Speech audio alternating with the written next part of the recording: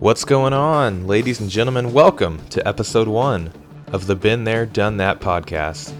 I am your host, Ben Sullivan, and I'm going to tell you a little bit about myself before we jump in. All right. My name's Ben, like I told you. I'm from Kansas City, Missouri, and so as you may have guessed, I'm a huge Chiefs fan, and that's going to be a big talking point for us on this show, on this podcast. All right. I currently live in Hot Springs, Arkansas. I work for K-Life. I work in ministry and youth ministry. Super awesome job. Hopefully, in the coming weeks and maybe the coming months, we'll get an opportunity to bring some of the students on the show because one of my favorite things to do with students when we're hanging out, we just love talking about sports. We love arguing, debating sports, all that fun stuff. We do it all the time. It gets a little heated. You know, me, the 26-year-old, getting in heated arguments with 8th graders. Well, I mean, what could be more fun than that, you know? And so we're going to have some of them on, hopefully, at some point, and dish it out, or hash it out, if you will. And it's going to be a fun time. And so looking forward to that. But today we're gonna go over a few things. We're gonna make some predictions. We're gonna look to this wild card week in the NFL and see what's going on. Look at the games, look at the matchups, and make some predictions. We're gonna look at the Chiefs. Where they're sitting right now, and just kind of an outlook on where they're at, just position by position, and just also given a chance to kind of enjoy this week. You know, the first round bye, Chiefs get to sit back. It is impossible for the Chiefs to get knocked out of the playoffs this week because of that first round bye. So we love that. We'll give a little update. We'll give some information on where the Chiefs are at. And then to wrap it up, we'll look a little bit into the college football playoff, just the final for Monday, and we'll go over just the landscape of college football, where we're at right now. And so, yeah, that's what this show's going to look like. All right, so without further ado, let's go ahead and jump right into it. So, NFL Wild Card Weekend, or as they're calling it, Super Wild Card Weekend. All right. First matchup of the weekend, we have the Seahawks at the 49ers. All right, that's your Saturday. What time? 3:30 game this upcoming Saturday. We have Seahawks, as you know, kind of fallen off a little bit here towards the end of the season. Kind of stumbled into the playoffs, but they got the job done. They got the job done in Week 18 against the Rams. It didn't look pretty, but they made it, and they are traveling once again to San Francisco, who is as hot as anyone in the NFL right now. Have not lost a game in 10 weeks. As many of you know, their last loss coming to Kansas City. But that's not what we're talking about right now. They're on a big win streak, playing very well. 7th round rookie at quarterback, but it just doesn't really seem to matter. When you look at this roster, they have Pro Bowlers. They have all pro caliber players in every position group. I mean, they're just so deep at every position, right? But what we do know, 7th round rookie quarterback, that just leaves a big question mark, right? In terms of their Super Bowl chances, maybe. But that's a conversation maybe down the road. But what we do know, one game at a time, you play the team that's in front of you. You play the team on your schedule, as we like to say. And the team that's on their schedule right now is the Seahawks. And the Niners, even though with a 7th round rookie quarterback, they are still 10-point favorites in this one. They're still a double-digit favorite, which we don't often see in the playoffs, except maybe recently now. Obviously, we've added this 7th team so the NFL can have another game. That's also a different discussion for another time. But the 2 versus 7, I think that is something we're going to start seeing more often as we go along with this system is obviously these bigger point spreads of teams who probably don't deserve to be in the playoffs. If we're being honest with ourselves, when we look at both the Seahawks and on the other side of the bracket, the Dolphins, all right, probably 2 teams, you know, especially without Tua, just a couple teams that really aren't all that exciting. You know, do they really deserve to be in the playoffs? Or do we just want another game to televise? You know, again, that can be a different discussion. We don't have to get into that. But as far as this game is concerned, I just don't see any way the Seahawks come in and shock the world. Right, 10-point underdogs for a reason. Even here in the playoffs. Now, obviously, this is a divisional matchup. These teams are pretty familiar with each other. But at the end of the day, we've seen that doesn't always matter, right? Chiefs, for example, here I go talking about the Chiefs again. It doesn't always matter. 49ers are better, in my opinion, at pretty much every position outside of maybe receiver. You could maybe make an argument that the Seahawks receiving core is better at the 1 and the 2, assuming they're both healthy. But with that, I don't see it. The Niners are just so deep. Best defense in the NFL, in my opinion. And Seahawks have not done a great job at slowing down potent offenses this year. It's supposed to be good weather. I don't see it happening. I've got 49ers 34-20, moving on to the divisional round. Our next matchup, we have the Chargers at the Jaguars. All right, this is an interesting matchup. Absolutely, this is your 4-5. Okay, and we see actually since I've started talking, the line on this game has actually moved a little bit. Chargers have gone from a 1-point favorite, and now Chargers are -2. Okay, so Chargers have moved to a 2-point favorite against the Jaguars, who have been playing really well down the stretch. They are a fun team, right? Second-year quarterback Trevor Lawrence, who had all the tools coming out of college. He was one of the best NFL prospects we'd ever seen coming out of college. And usually what that means is you're going to go join a team that's got nothing. You know, you're going to get picked first overall for a reason to a team that usually does not have a whole lot of talent.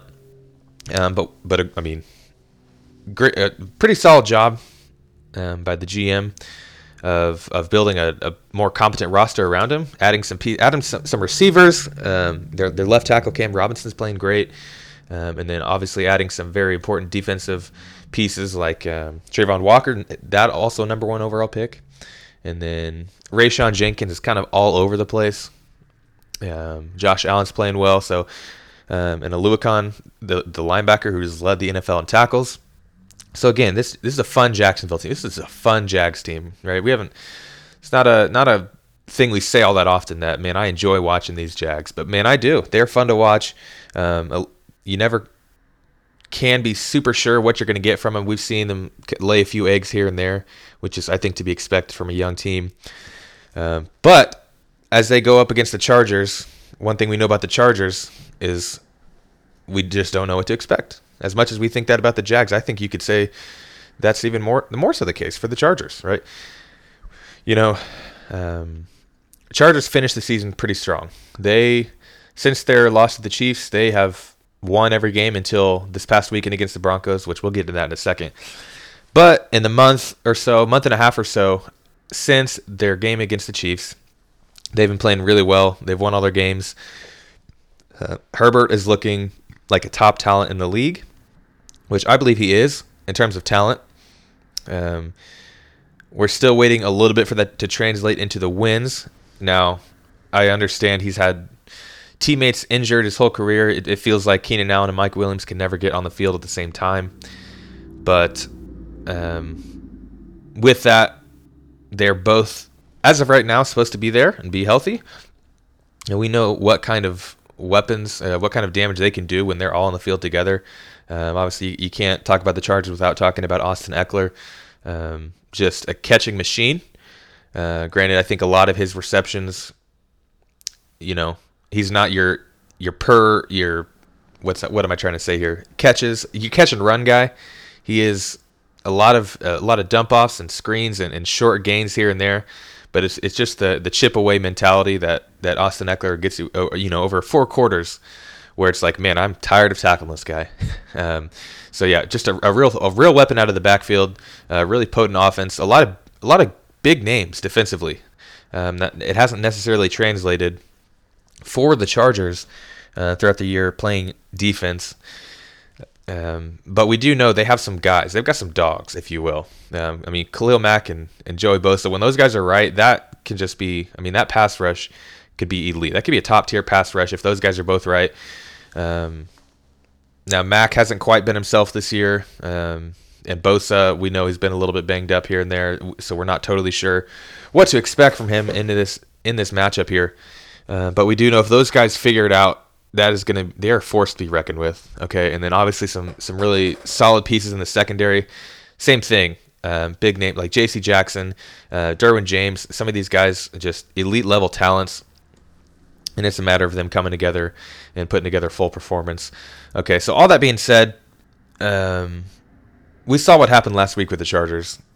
I mean, I tried to put myself in Brandon Staley's shoes, thinking, man, why do I need to play my starters here into the fourth quarter? We are locked in at the 5 seed. The Ravens lost. We cannot move up. We cannot move down. We are locked in at the 5. All right, so I'm putting myself in his shoes, man. Why would I want to play my starters? Justin Herbert, who's been a little banged up here and there. Keenan Allen, Mike Williams, who have been banged up kind of essentially all year. We've been dealing with injuries all year, but Brandon Staley still decided to play his starters into the third quarter. Well, I mean, if I'm not mistaken, almost in the fourth quarter, which doesn't make a whole lot of sense to me. But it's also concerning because when the starters finally came out, they were losing 31-20, right? So I mean, they were down by 2 scores when they took the starters out, and so it's not adding up. Something's a little off, and this has just been a historical thing for the Chargers. They look like they have all the talent in the world, but they're just some question marks, some things that just don't make sense, and they fall apart at the wrong time. Something explodes, and I just get the feeling that's what's going to happen here, as the Chargers continue to move a little bit with the line, as they're now a 2-point favorite, and Jacksonville coming off a bit of a shaky week, being able to play in their home field again, now that they made it into the playoffs. And keep in mind, these two teams played earlier in the year, all right, and I know there were some injuries involved back in week 3, but the Chargers got rocked by the Jaguars in week 3. Okay, Jaguars won 38-10, and this is while the Jaguars were still also not playing well either. Okay, and so there might be something going on with the matchups here that we'll see, but I like the Jaguars in this one. I'm going to go with the Jaguars 29-27. I think it's going to be a fun game. I think there's going to be some big plays, but I think there's also going to be a couple mistakes on both sides by both quarterbacks. And then at the end of the day, I think the Jaguars are going to be are the better coach team. Doug Peterson's going to find a way, and I like the Jaguars to win outright. All right, so let's move on to the next game. We've got Dolphins at Bills. As this is being recorded, within the last 15 minutes, it's been announced that Tua is out versus the Bills. Okay, so Tua is once again out. And this is, by the way, this is going to be on Sunday. This is a noon kickoff game on Sunday. And we know, like I said, Tua's not in. And so what that means, it's Teddy Bridgewater still questionable, from what I'm hearing. Doubtful, I believe. From everything we're hearing, it's that Skylar Thompson's going to be in. And if Skylar Thompson is in, I think we look to the term coined by Nick Wright last year, better than a bye. I think you could plug that in here. I just can't come up with a scenario in my head to say Skylar Thompson goes into Buffalo in the playoffs after everything they've been through and comes up with a win. Now, that being said, I know the Dolphins have still played well against the Bills this year. Obviously, they've split their season series. They've gone 1-1. And the Tua-led Dolphins went into Buffalo about a month ago and gave them all they wanted. Okay, and also with that, the Bills have also not been playing well. I know they're 13-3, and they've won the games they're supposed to, and they've won. Forgot the number off the top of my head. 6 or 7 in a row. They've won several games in a row. But for those of us who have watched the Bills, we know they're just something that's not quite clicking. Every single game, even when they're playing lower level competition, it's just not all coming together. Whether it's Josh Allen with the turnovers, which he's got 19 giveaways this season, which is a lot, and he's got 5 red zone picks. All right, that is an issue. especially in the playoffs. Okay, and we've seen that before, like just how crucial it is to hold on to the ball in the playoffs. Bills know all about that from going to Kansas City. Every possession counts, right? Now, I'm not saying the Dolphins are the Chiefs. I'm not saying the Bills have to worry about giving 13 seconds to the Dolphins. But what I do know is that at some point, when you turn the ball over this much and your defense is a little shaky, a little inconsistent, like they were against Patriots in Week 18, against Mac Jones, who had done nothing all year, but he still moved the ball pretty effectively against this Bills team there in Week 18. And so I like the Bills to win this one. I think it's a little bit more back and forth than we might expect for most of it. And then I think the Bills do what they've done several times this year in the fourth quarter against teams they're better than. Just a takeaway here, a great throw from Josh Allen, and a couple of just big plays here and there to seal it and pull away and make the score look a little bit more like a blowout than it was. And I like the Bills 31-16 in this matchup. Moving on to the next game on Sunday, we have the Giants at the Vikings. All right. This is, in my opinion, the most interesting matchup of the Super Wildcard weekend. Okay, Giants at Vikings. This is a rematch from a game from a few weeks ago where the Vikings won at the gun at the last second against these Giants on their home field, and it came down to a 61-yard field goal at the gun from Greg Joseph. And man, it was a great game. And from everything we're hearing about the Vikings and the Giants, coming off of Week 18 where they were able to rest a lot of their starters, that can be helpful. That can be big. Now, the Vikings weren't necessarily in, some big barn burner last week. But the Giants, there's something about the Giants that just feels right now. They're playing really well the last couple of weeks. They've got their starters a chance to rest, and the Vikings are maybe the most unpredictable team in the NFL. They either win in a miraculous way, or they'll lose by 30 points. You take your pick, right? And so with that, I just the way the Giants play.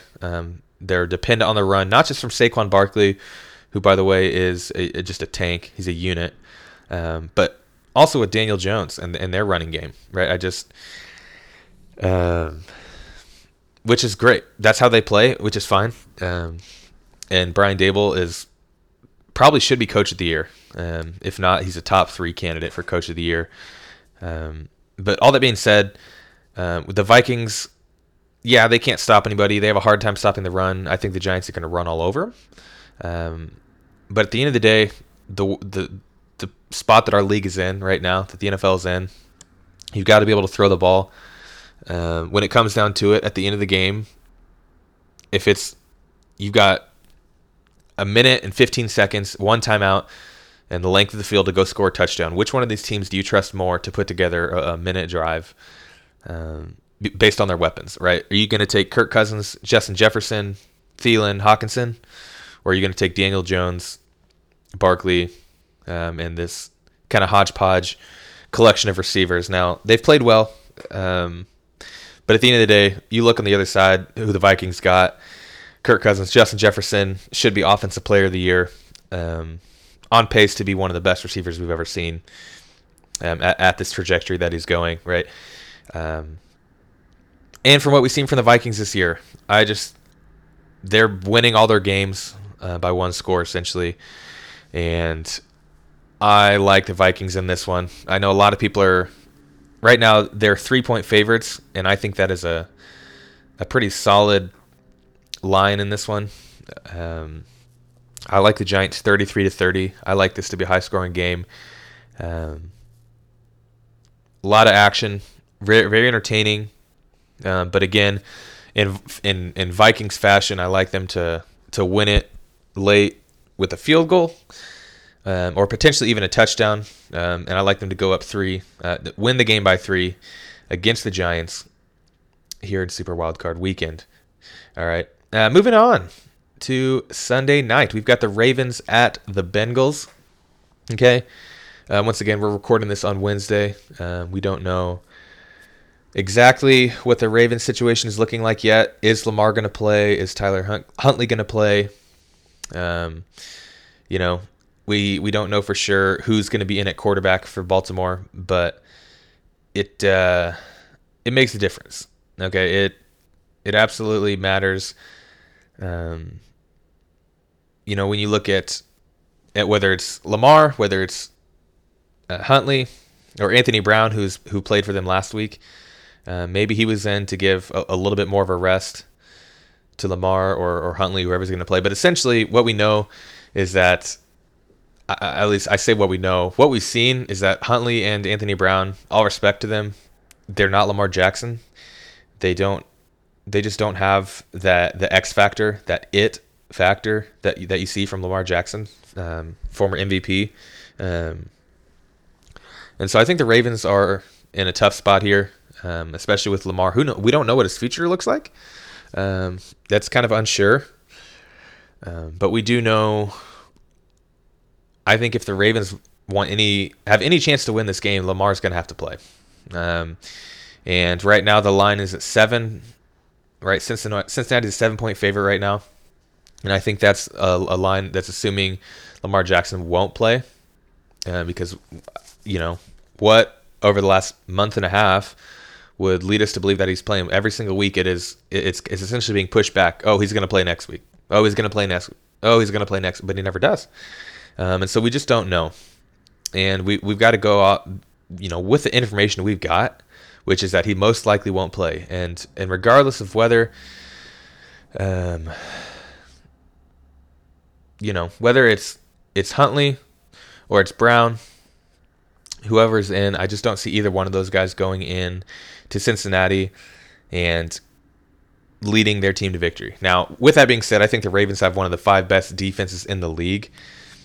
And they actually did a pretty nice job of slowing down Cincinnati last week. All right, you look at the score, and it looked kind of like a blowout, but it really wasn't. Baltimore just turned the ball over 4 times. And with that, I think if the Ravens can hold on to the ball, if they can stop turning the ball over and continue to play the solid defense and get a couple good drives from whoever's in at quarterback, I think they can compete, right? It's a divisional game. Ravens have been a playoff team in the past. They're really well coached, very good defensive team. But at the end of the day, Joe Burrow is still that guy. Jamar Chase, still that guy, right? The Bengals offense is just too much. I like the Ravens to be able to slow them down a little bit here and there. But at the end of the day, we've seen Joe Burrow's done this. We've seen this the second half of the season, and we saw it in the playoffs last year. When it matters most in the situationally, right? We know the Bengals are as good as it gets. And once again, if it comes down to one final drive, and if it's a tie game, or if the Ravens are even up by 3 or 4 points, and you have got to go get a score, there's a minute 30 on the clock. I trust Joe Burrow and all those weapons to go get a touchdown. So I like Cincinnati in this one by 4. I like them 24-20. So I like Baltimore to cover based on the defense. I think this is a little bit more of a low-scoring game, but I do like the Bengals to win 24-20. All right, and then the last matchup of Super Wild Card Weekend, we have the Cowboys at the Bucks. Okay, man, where to even begin with this one? We'll start with the Cowboys, the road team. I mean, my goodness, what Cowboys team are you going to get? Okay, we've seen all kinds of different things from the Cowboys this year. We've seen them look dominant over some other playoff teams. We saw them hammer the Vikings. We've seen them score 30 points in a quarter. But we've also seen them lose to this Buccaneers team. I mean, what was it, 19-3 in week 1? And we saw them lay an egg last week in Washington, a game in their minds, all their starters are playing. They feel like we want to win this game. We're going to play all of our guys. But again, they just didn't show up. and it worries me when picking the Cowboys. So you just don't know what team you're going to get, right? Lots of great individual talent, especially on the defensive side of the ball. Diggs, he's great. He's a top 10 corner. Parsons, one of the best pass rushers in the league, one of the best overall defensive players in the league.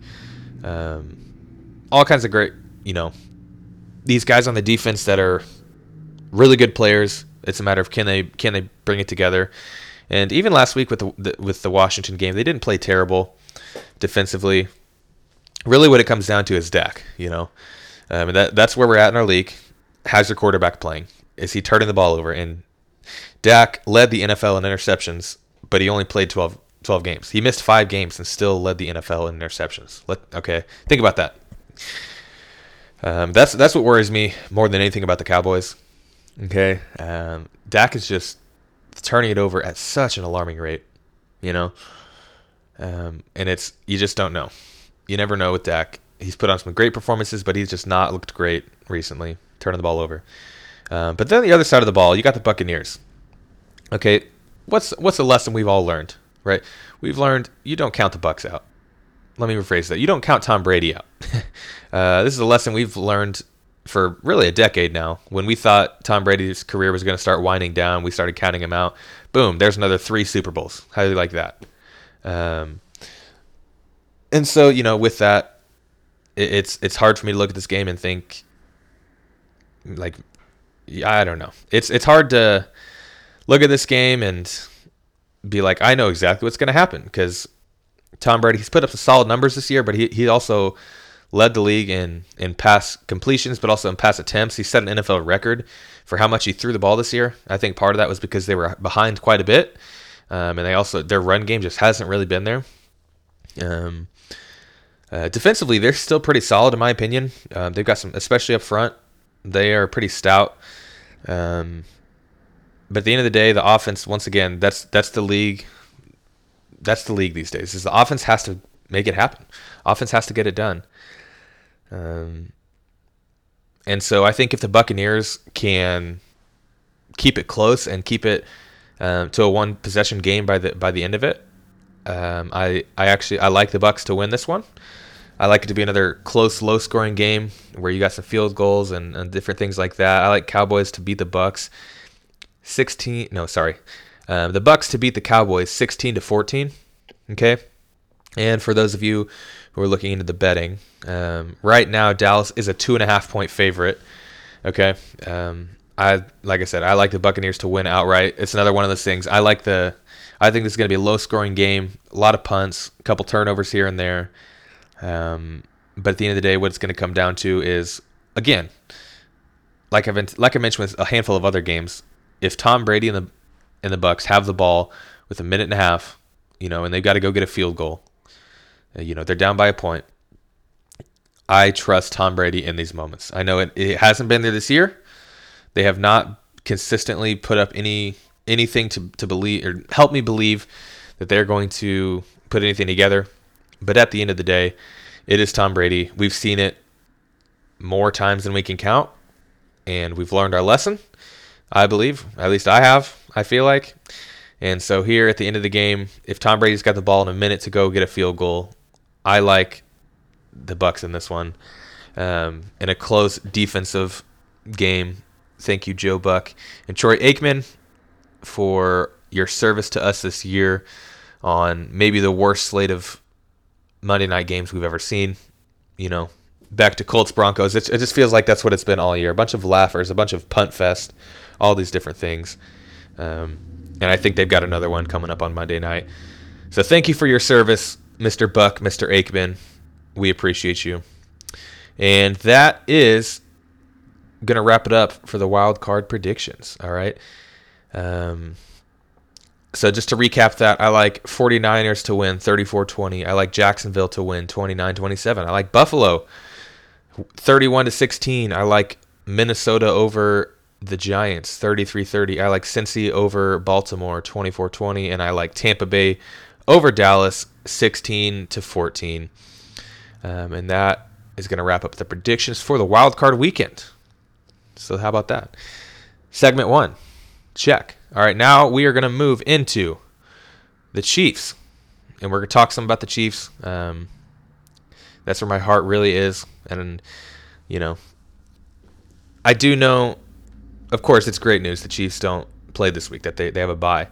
But there's always part of me that's like, man, I kind of wish they would, I don't have anything to get that excited about when the Chiefs don't play, because I'm one of those guys. I mean, my whole fall, I schedule my entire week around when are the Chiefs playing, and I just don't miss it.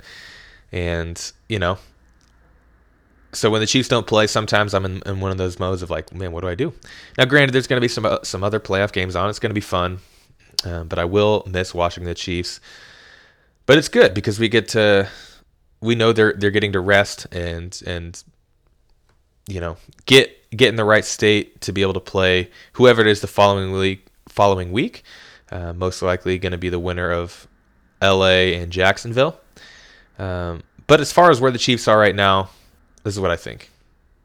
Where else can you start but with Patrick Mahomes, right? I mean, the class of the NFL, as good as it gets, the gold standard, a match made in heaven with Andy Reid, right? Another 5,000-yard season. He got it in 16 games. I know people like to look at all these records not being broken of, they don't count. It's the 17 game. Like, that's where we're on. Like, the NFL season is 17 games now. But Mahomes still, for the people who like to say that, he got to his 5,000 in 16 games. He got the 40 touchdowns. This last week, he broke the record for most total yards by a single player in a season, passing Drew Brees' record, and came up a couple hundred yards short of the single passing yards record, right? And so, I mean, yeah, he's going to win MVP. He is the straw that stirs the shake, if you will, on this team. And we've seen that over the years. The Chiefs have put together some decent rosters. They've had some solid defenses, some good running backs. Obviously, they always seem to have tight end figured out. But they've just never had that guy at quarterback. But now they have that guy at quarterback. I mean, there's not a whole lot else you can say. Anyone that's watched football at all in the last 5 years knows who Mahomes is and that he's that guy, right? And so as long as Mahomes is the quarterback, the Super Bowl window is open, and it says a lot about who he is. Losing Tyreek Hill, one of the 3 best receivers in the NFL. And what does he do? He improves. He gets better. He makes the other guys on the team better. Right? He completed passes to who knows how many players. I mean, there were multiple games this year, I'm pretty sure, where he completed passes to 9 or 10 different receivers. Right? And he, you lose Tyreek Hill, you lose that dynamic speed, that home run threat. But it's like they just didn't skip a beat. It just doesn't matter. And so that's why I feel good about the Chiefs and where they're at, regardless of who else is there. And a big part of that, too, is his favorite weapon, Travis Kelce, right?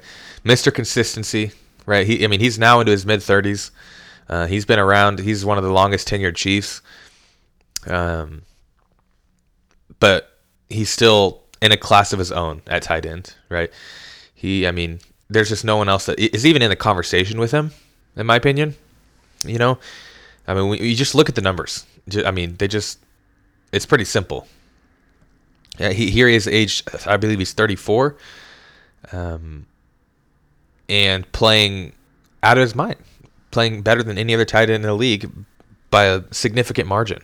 Okay, and some people like to bring this argument of, he's not a good blocker, George Kittle's a way better blocker, or whatever you want to say. Like, that's just kind of ridiculous. I mean, look at what he's done in the passing game. I mean, he's top. What is he? I have to double check this. I believe he's second in the NFL in receiving touchdowns. I want to say he's top 10 in yards and top 5 to 8 in receptions. Okay, he's putting up wide receiver 1 numbers, and he's been doing it for years, right? He's not. Why would you want to take him? Why would you want to take someone who puts up wide receiver 1 numbers and turn him into a blocker? That's just kind of a silly. It's just ridiculous, in my opinion. the impact he has in the game through the air and through the like yards after the catch, it's unparalleled. Okay. And we can do this another time. We can have a discussion about who's the greatest tight end of all time. I think Travis Kelce is firmly in that conversation. You can talk about Gonzalez because of the longevity. You can talk about Gronk because of the per game and because of the few rings. Granted, tight ends aren't necessarily the ones. They're not judged as much on rings as quarterbacks are. But I think those are the two other guys that, in a lot of people's mind, he still hasn't passed. And we'll talk about that sometime down the road. But I do think it's important to note that Travis Kelce has 7 consecutive 1,000-yard seasons. Okay, not total. 7 consecutive. He's done it 7 times in a row, and no other tight end in NFL history has done that more than 3 times in a row. Okay, I mean, just let that sink in for a second. How dominant and consistently dominant he has been over the course of his career. Being that guy for Patrick Mahomes, I mean, it's just we are in the golden age of Chiefs football because of number 15. A lot of numbers there. Because of Patrick Mahomes and his favorite weapon, number 87, Travis Kelce. It just doesn't get any better, right? So we know about those two guys. We know about the damage they can do even in 13 seconds. But there's another thing that's going on this year that I think is very important. Okay, we look at the offensive line, especially the interior of the offensive line. I think you can make the argument it's the best interior, guard, center, guard in the NFL. With Joe Thuney and Creed Humphrey and Trey Smith. This was tweeted out this morning by Dov Kleiman. I hope I'm saying that right, on Twitter. The stats from ESPN Analytics, the win rate rankings of offensive linemen. Okay, and we're looking at, for the guard, Joe Thuney's number 1, 99% pass block win rate. Okay, Trey Smith, the Chiefs right guard, 96. Okay, so the Chiefs have the number 1 and number 3 best pass blockers according to the ESPN Analytics in the NFL. And then at center, they also have number 1. Creed Humphrey is number 1. He wins 98% of his pass blocks. I mean, you can't get much better than that, right? And even on the outside, as I'm looking at this graphic here, Andrew Wiley, it says he's won 93% of his pass blocks, which Wiley, in most people's eyes, has been kind of the weak spot on the Chiefs' offensive line this year. Where Orlando Brown Jr. has been up and down, but he's had some really good moments, some good stretches. And it's left us kind of looking at Andrew Wiley as kind of the weak link. But, as we're seeing right here, and as we look at the total sack numbers on the year, Mahomes has not been sacked all that much towards the bottom of the league in pressure rate percentage. And that's the key thing here is percentage, right? When you look at the total number of pass rushes, I guess, pressures put on the quarterback, Mahomes, especially early on, was among the league leaders, and the line was having some issues. But then as the season goes on, you really start looking at the numbers. He was not, the percentage of times where he's pressured is not all that much. Okay. He, as much as the Chiefs throw the ball, because of the volume, the numbers, of course, there's going to be more in terms of pressures. Like he's going to be pressured a higher number of times than other teams who don't throw the ball that much. But at the end of the day, the percentages are lower. Okay. The pass blocking, especially the second half of the season, has been great. And it's a big reason why Mahomes is able to do what he has been able to do. And that's a big credit to Brett Veach, right? They give Patrick Mahomes this 10-year, just mega contract. And the first thing they do to follow it up is put a good offensive line around him, right? And we saw in the Super Bowl against the Buccaneers why that was necessary, okay? Mahomes, right, we know he got paid the big bucks, and with an investment, when you invest that much into anything, even outside the NFL, just in life, if you put that much of investment in something, if you spend a ton of money on a brand new car, you want to make sure it's got all the right things. You're not gonna put, bad tires on it. You're not gonna You're not just going to let it sit out in the hail or drive through a mud puddle. Well, I don't know. But at the end of the day, you investing. You want to make sure you have the good insurance on the car, right? I don't know a whole lot about cars, but I do know is that the Chiefs put a lot of stock and investment into Patrick Mahomes, as they should have. And the first thing they did to follow that up was to kind of revamp that offensive line. And clearly, they've done a great job with that. The best interior offensive line in the league, especially on passing attempts. And then two guys on the outside, on the bookends, the Orlando Brown Jr. and Andrew Wiley, of guys who are getting better, right? They're nobody's, number one pick if we're ranking the tackles. But they are solid, and they're getting the job done. They're working together and letting Mahomes and the offense, be what they are, which is great, which is what the Chiefs are all about. And it starts up front, okay? And I, with that being said, I purposely put the offensive line ahead of the running backs because before I jump into the running backs, I want it to be clear. I think most of the NFL running backs are relatively interchangeable, okay? And by that I mean I just don't, we've seen this so many times from the Chiefs over the years of different random guys who show up and really excel in Chiefs offense, like Niall Davis.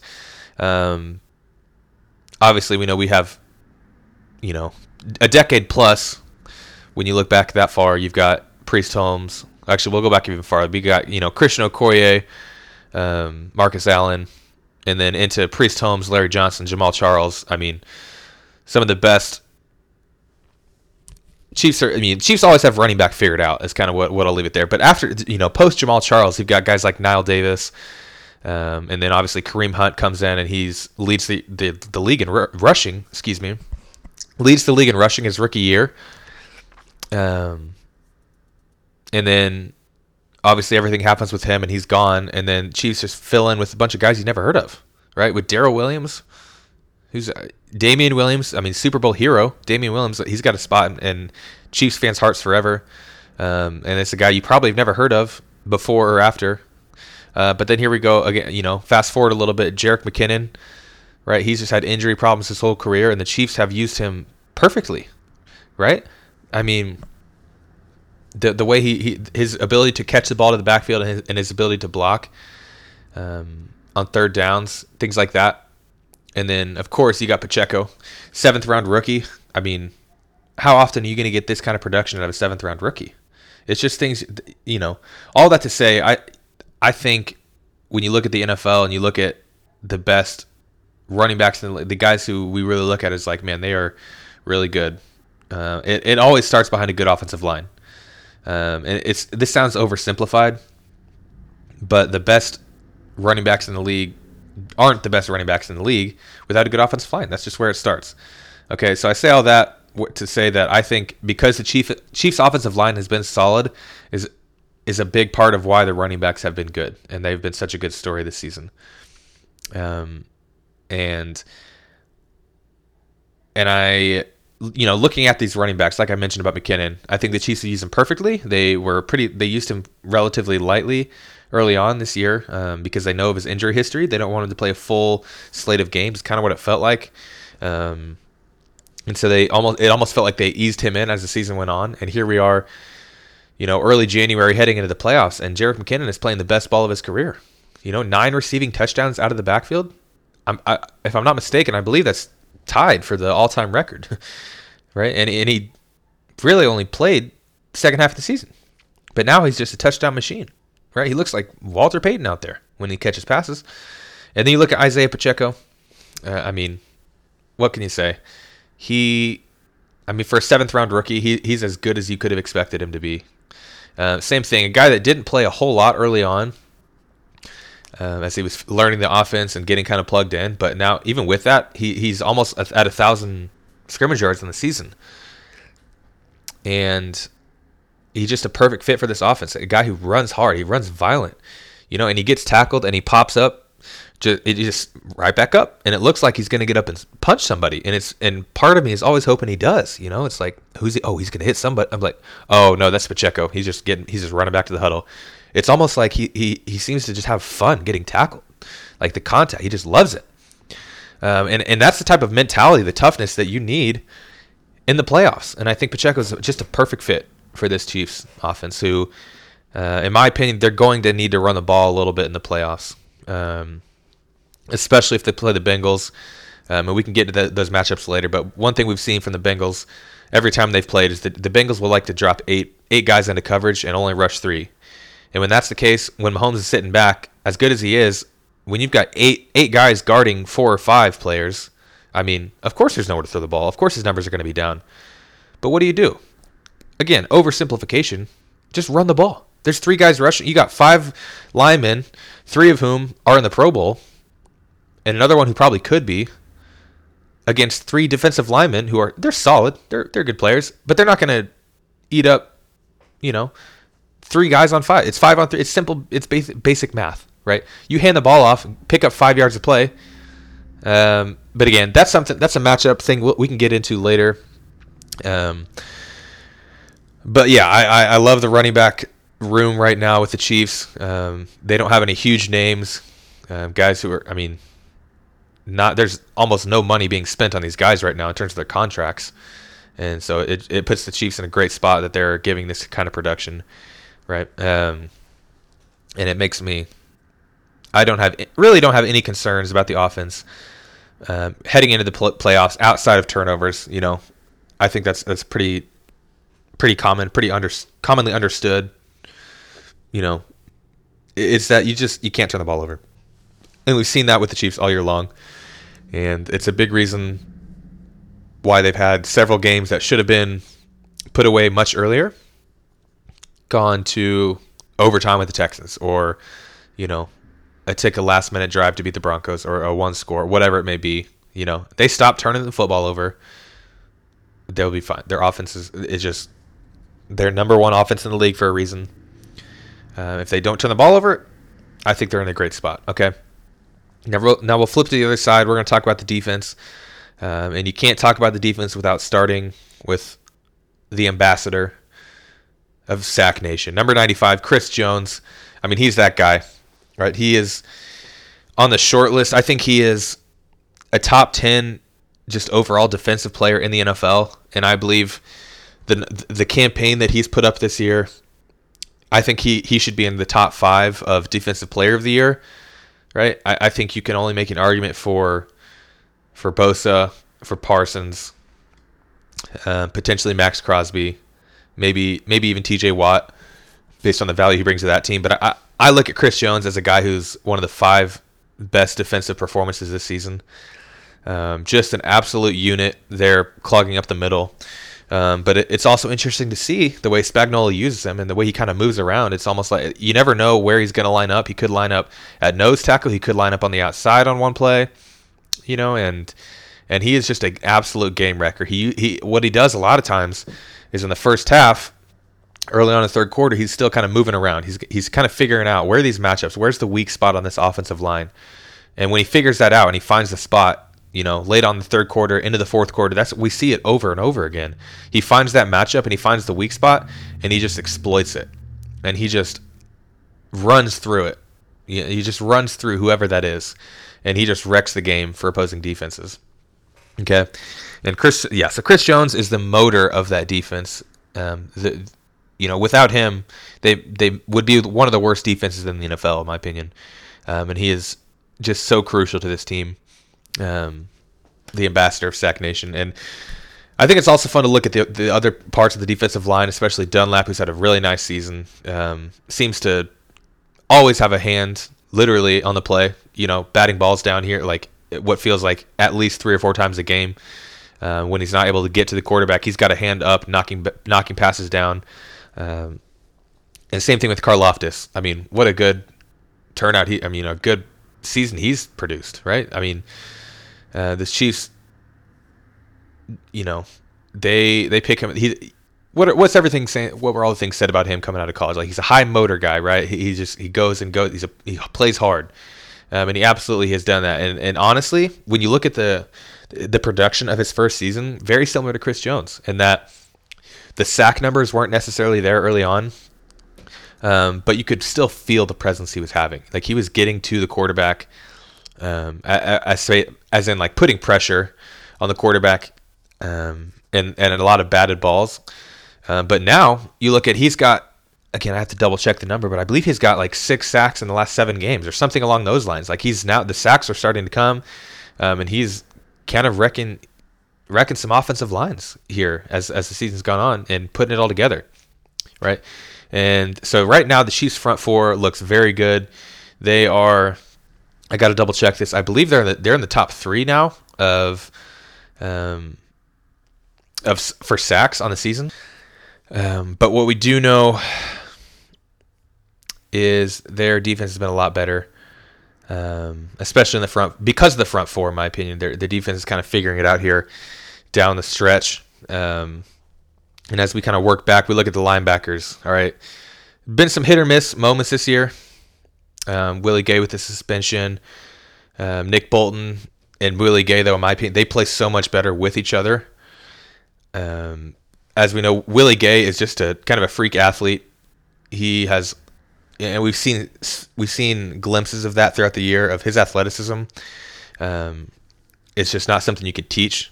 Just unbelievably gifted athlete.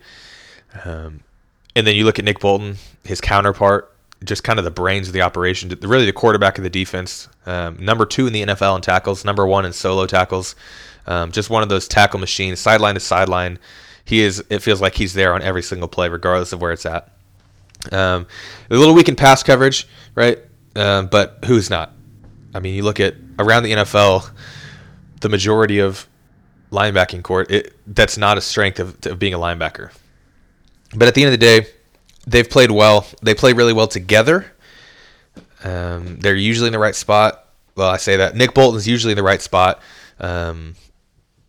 And he's not the athlete Willie Gay is, but there's a reason Willie Gay, when Nick Bolton was drafted by out of Missouri a couple of years ago, I guess last season, well, he said we got to go get Nick Bolton because he knew what kind of duo they could be, and with Willie Gay's athleticism paired with Nick Bolton's IQ and just his awareness and his mentality, I mean, they could be a great duo, right? They still got some improvements to make together, but I think they're getting it figured out.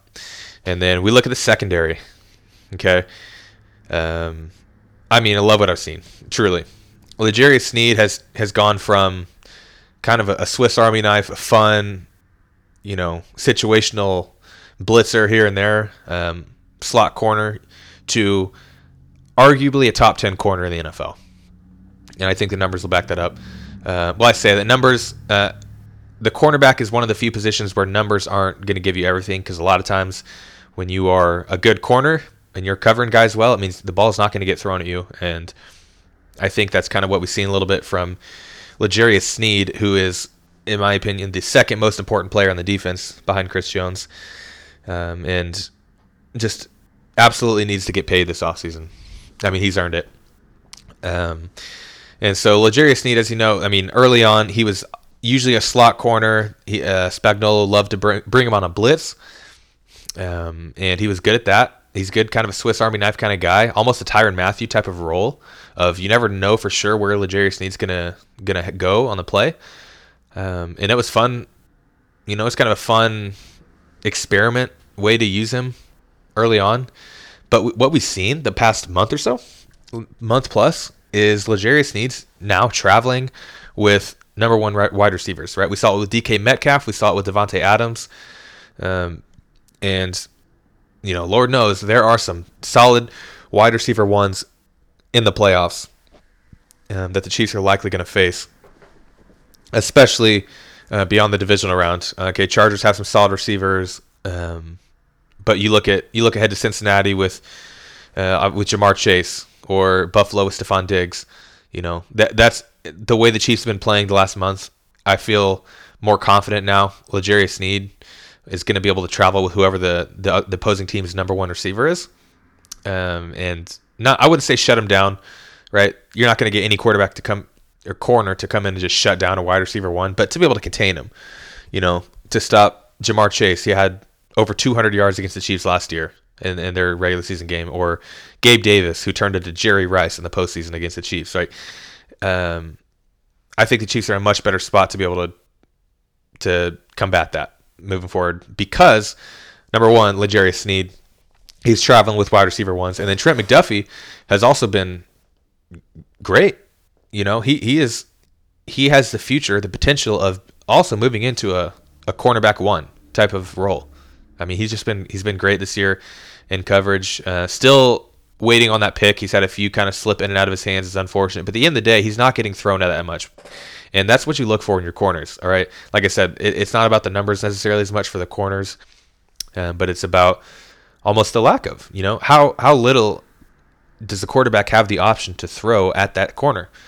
And we've seen that from McDuffie. He's not getting thrown at very much. And it's because he's physical. He's up in guys' face, and he's hanging with them, and he's playing great. And he's hanging in there, and he's shown great signs. And I think it's a big reason why the Chiefs' defense is getting better as the season has gone on. Because as we know, Trent McDuffie missed a handful of games at the beginning of the year, and they had to kind of figure out and plug in some other rookies here and there where they maybe didn't necessarily want to. But now McDuffie's settled in, turning into a solid corner. L'Jarius Sneed is a CB1. And then you plug in Joshua Williams and Jalen Watson, two guys that have had great moments this year. Right? They're also both rookies. That's something we forget about, I think. These guys are rookies. They're still learning a complex Spagnuolo defense, but they're doing well, right? And I feel confident you can line those guys up on any, in the slot or in the dot, like in a nickel, wherever requires for the Spagnuolo defense, and if they're lined up against a wide receiver 2 or 3, I don't feel too bad about that. Truly, I think they've just been solid.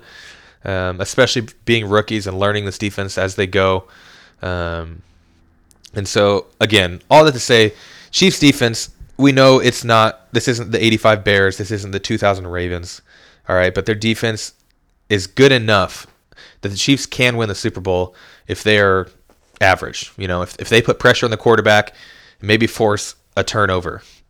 And that, if we're being honest with ourselves, should be enough for the offense to do what it does, and so that's kind of where the defense is at. And the last thing I want to look at is the special teams, and this one's been tricky, right? Dave Toub, special teams coordinator for the Chiefs, has an absolute great track record over the years, consistently ranked in the top 5 of best special teams units in the NFL. But this year, for whatever reason, they are maybe the worst.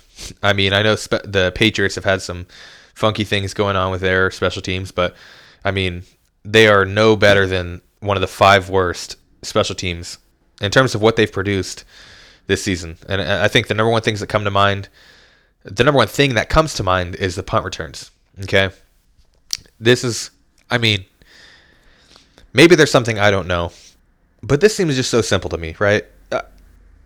It doesn't matter who throw back there. Why do we even need to return? Why do we even need someone trying to catch it? I mean, with all the muffed punts we've had, Sky Moore, clearly not a returner. Great. Give it to the next guy. And we keep having fumbles. We just can't figure out punt return for whatever reason. If the ball is punted inside of the 10-yard line, why are we anywhere near it? Okay, this isn't the Ravens led by Tyler Huntley. Okay, we're not the Steelers. We're not Russell Wilson of the Broncos. We don't need a huge punt return to spark the offense. This is Patrick Mahomes.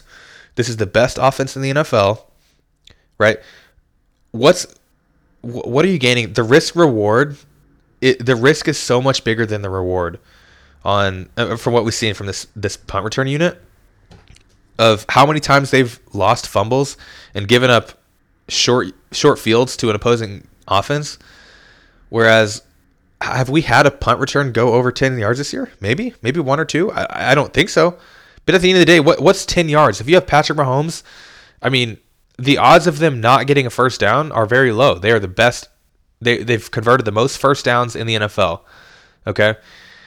And so all that to say, man, if you're going to put somebody back there, I don't care. Just catch the ball, like fair catch it. I don't care if you're outside the 10 and you're there ready to catch it. Catch the ball, fair catch it. Let Mahomes and the offense be themselves. Let the offense be the offense. And if it's inside the 10, shoot. If it's even inside the 15, let it go. Like if it rolls in the end zone, if it rolls into the end zone, great. You got a touchback. If they down it at the 3-yard line, okay. You have a long field. We don't feel confident that Mahomes and the offense can go the length of the field. Have we never seen that before? I mean, come on. Come on. We've seen it more than enough times. We don't need to be worried about it. And on the flip side too, the Chiefs had the best punter in the NFL.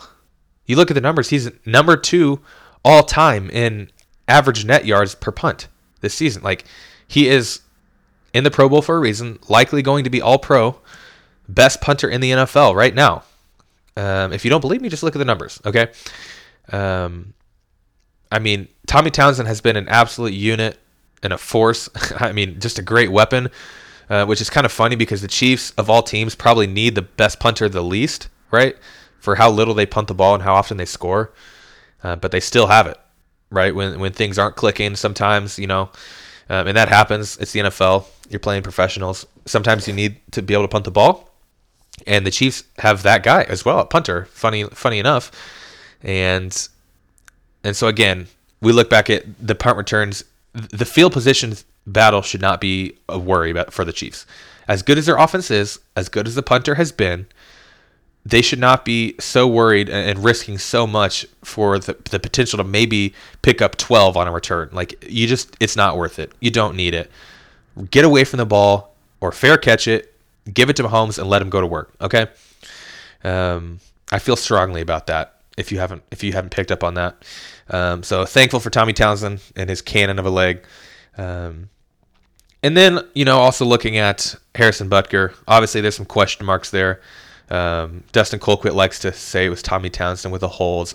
Here's the deal: Harrison Butker is number 2 all time in the NFL in kicking and field goal percentage. He's one of the best kickers the Chiefs ever had. Just the clutch that kicks we've seen from him over the years. We know he can do it. We know he's got the ability. And so when we're going to talk about a missed hold, the hold is, it's 3 inches farther to the right than it should have. Stop. Let's be real here. He's a professional kicker. He sees the ball. You see ball, you kick ball. Like, I don't know. I know that's easier said than done. I couldn't do that. But there's a lot of things in the NFL that I couldn't do. Majority, there's probably nothing on a football field that these guys are doing that I could do. And it's not my job. It's his job. He's the kicker, and he's paid to make the kicks. And if the ball is placed an inch or two to the right or to the left of where it's supposed to be, I don't care. The ball, you see the ball and you kick the ball, right? Maybe that sounds harsh. I don't know. But what we do know about Harrison Butker, he's been dealing with injuries all year, right? He missed a handful of games early on. And in my opinion, him being out is the reason they lost to the Colts. Obviously, the offense really struggled in that one back when the Colts were still somewhat relevant. And they kind of had the Chiefs number that day. But at the end of the day, Matthew Wright, he comes in and... No, I'm just kidding. Who was that? Maybe it's that Amendola. See, I don't even remember. I can't even tell you who the kicker was that day. But he came in and missed a field goal, missed an extra point, and then kind of forced the Chiefs' Andy Reid's hand into doing a fake field goal on 4th down.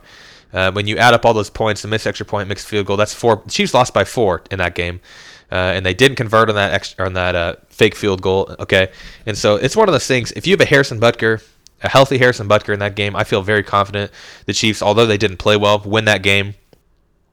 And then we're looking at a 15-2 team where they have home field advantage, even regardless of any situation with the Bills come AFC Championship game. But that's really here nor there. They lost to the Colts. Harrison Butker's had some issues this year, and I think it's very much because of injuries that have just been lingering. He's looked better the last few weeks, it's encouraging.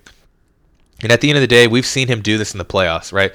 The 13-second game, the Chiefs go all the way down into field goal range in 13 seconds, but they still it requires a 45, forgot the number off the top of my head, somewhere in the 40s, 40-plus yard field goal that he has to make in that moment in the freezing cold, or else the whole 13-second thing goes by the wayside. It doesn't even matter, right? And that was maybe the highest pressure kick of his career, and it was just nails, right? And he's been that his whole career. When they've needed him in the postseason, he's nails, okay? and that's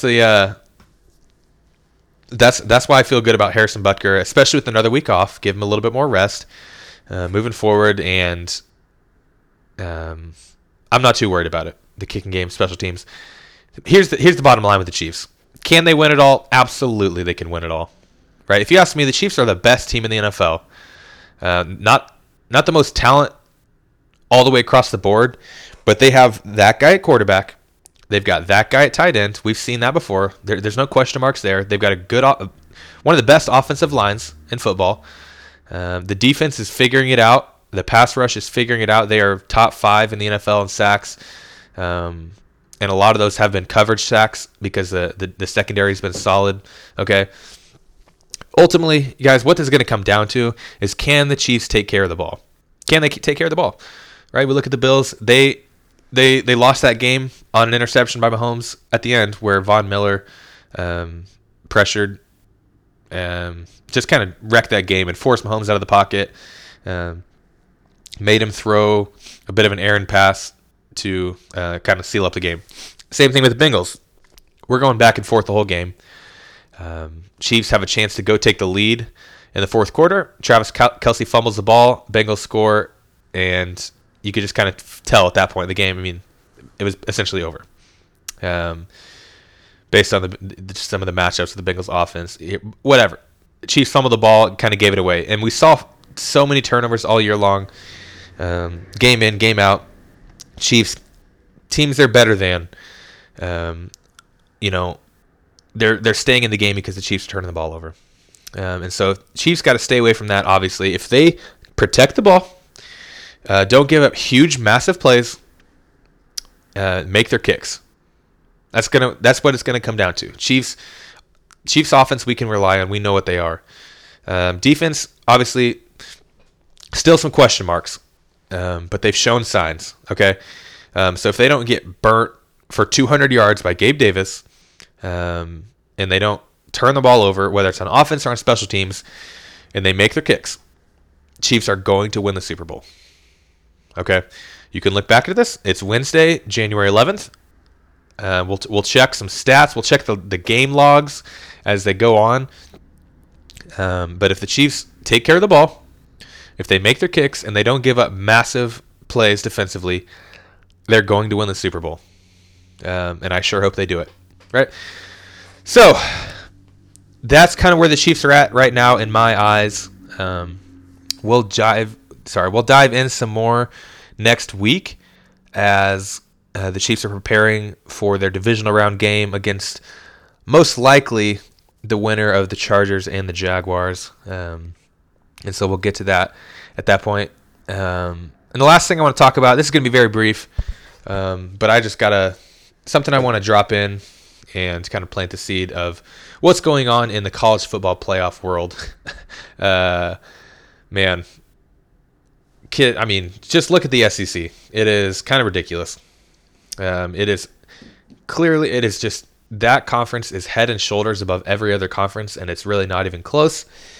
And we've seen that. I mean, we saw that before the college football playoff started. We saw that especially since the college football playoff started. And as we know, they're planning to move to 12 teams moving forward. What I'm hoping to see is all the power conferences, the team that wins their conference championship gets an automatic bid, similar to the basketball tournament. But we see the Power 5 teams get in with a guaranteed mid-major team getting in, whether it's a Cincinnati, a UCF, whoever that team is that year. I think this year probably would have been Tulane. Most likely. I have to double check that. But, giving mid-major teams a chance too. But as we know, it's most likely going to move to 12 teams. And I'm here to tell you guys, nothing's going to change. Okay?